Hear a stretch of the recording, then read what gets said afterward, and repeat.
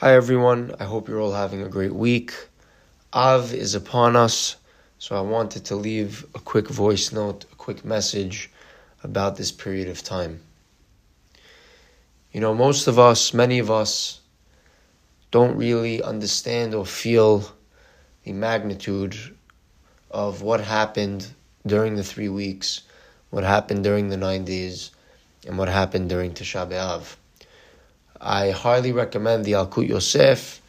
They have in the Yalkut Yosef series an edition where it talks about the Ta'aniyot and Tesha BeAv, and the Hakdama, the introduction, discusses and shares the story of the 3 weeks, the story of the 9 days, and the story of Tesha BeAv. And I highly recommend everyone read it. I could almost guarantee that you will shed tears, there will be crying. It gets into the detail, both physically and spiritually, of what happened when the Beit Hamikdash was destroyed, and when the Jews were exiled, and when they were slaughtered in the streets of Jerusalem. And I don't want to get into too much of the details here on this audio, because it is all our responsibility independently to learn at the level that we're capable about what happened, and at least shed a tear or have a broken heart due to what happened to our people and to our land in Jerusalem and in the exile, and of course to the Beit Hamikdash. I can tell you, just to give you a little spoiler, it is very similar to reading about the Holocaust. It is very similar to reading about the Spanish Inquisition. It's quite remarkable what was done to us and how we don't really talk about it too much, and it's probably because it's hard to digest, it's hard to read, it's hard to think about, but really we should, because it happened, it was real, it was something that affected us. Until today, we're being affected by it. Today, we all live in the different countries we live in. We're in America, and, yes, we have religious freedom, yes, we have to be grateful, but at the end of the day, we're exiled. The reality is we're not in Jerusalem, united with everybody. We don't have our temple.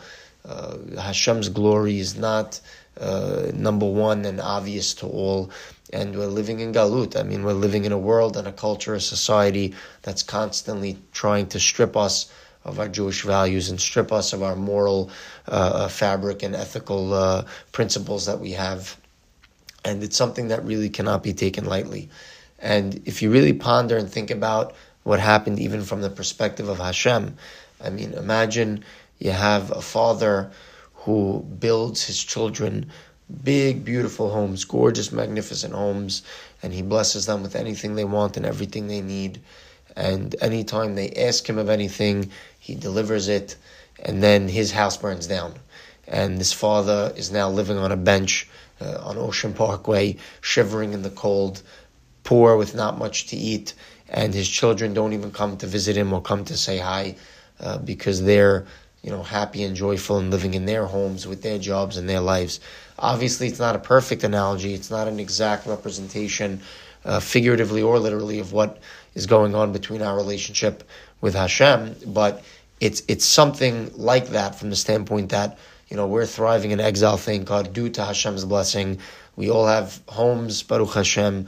We have jobs, we have families, we have health, and Hashem doesn't have a home. The Shekhinah doesn't have a place to rest.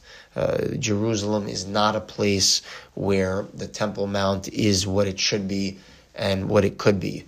And, that's something to think about. It's something to really understand. It's realizing that we were forced out, right? It's realizing that there was a siege around Jerusalem that was so bad that people were starving, and I don't want to tell you what they were doing in order to survive. I don't want to tell you what it amounted to.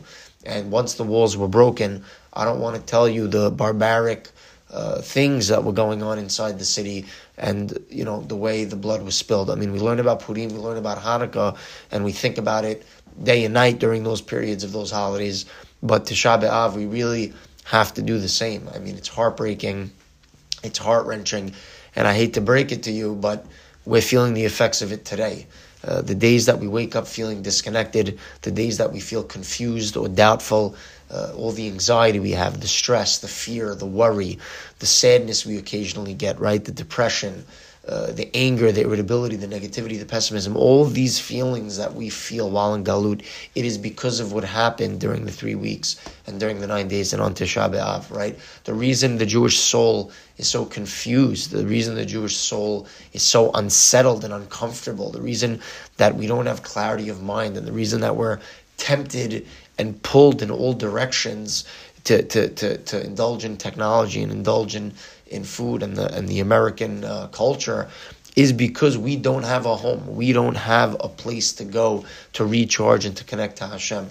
The Beit Hamikdash, the sages say, was a place where if Bnei Israel was struggling, if anyone was having trouble in their emunah, was having trouble in their bitachon, all they had to do was step into the Beit Hamikdash. All they had to do was walk in, and boom, the emunah was back, their bitachon was back. They immediately felt a connection and love for Hashem. They immediately had what we call dveikut, right, which is a connection and cleaving and awareness of Hashem. Today, we don't have that luxury.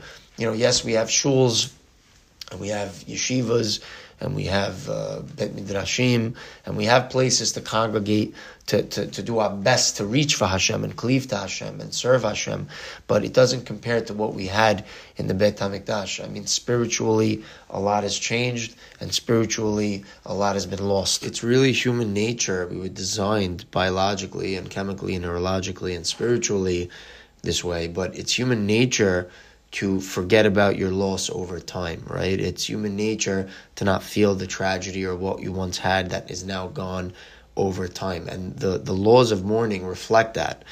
And that's why we have to work extra hard to really try to stir our hearts, to shed tears over the Beit HaMikdash and to feel heartbreak over the Beit HaMikdash. And we shouldn't be embarrassed. We shouldn't think it feels weird or it's a weird thing to get ourselves to be heartbroken over the Beit HaMikdash.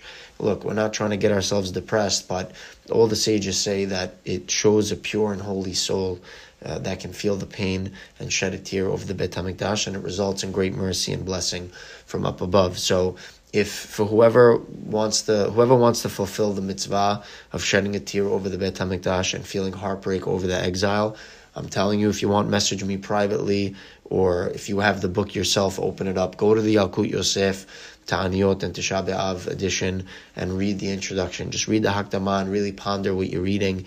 Read about the bloodshed. Read about the spirituality that we lost. And Bezrat Hashem will be able to fulfill the mitzvah of really feeling the pain of our Heavenly Father not having a place to rest. And we ourselves having the loss of being in exile and not even realizing what we lost and not even realizing what we once had that now we no longer have. And just so you know, the whole idea of mourning, the reward, when I say mitzvah, what the reward is something quite special, which is that if we mourn and we shed a tear and we're sad over the destruction, we will be able to be part of the celebration, and we will be able to joyfully be a part of the rebuilding and part of the reunification in Jerusalem. So anyway, I wish everyone a good week. I wish everyone an easy fast next week and a meaningful fast. And may we all merit to see the rebuilding of the Beit HaMikdash soon. Amen.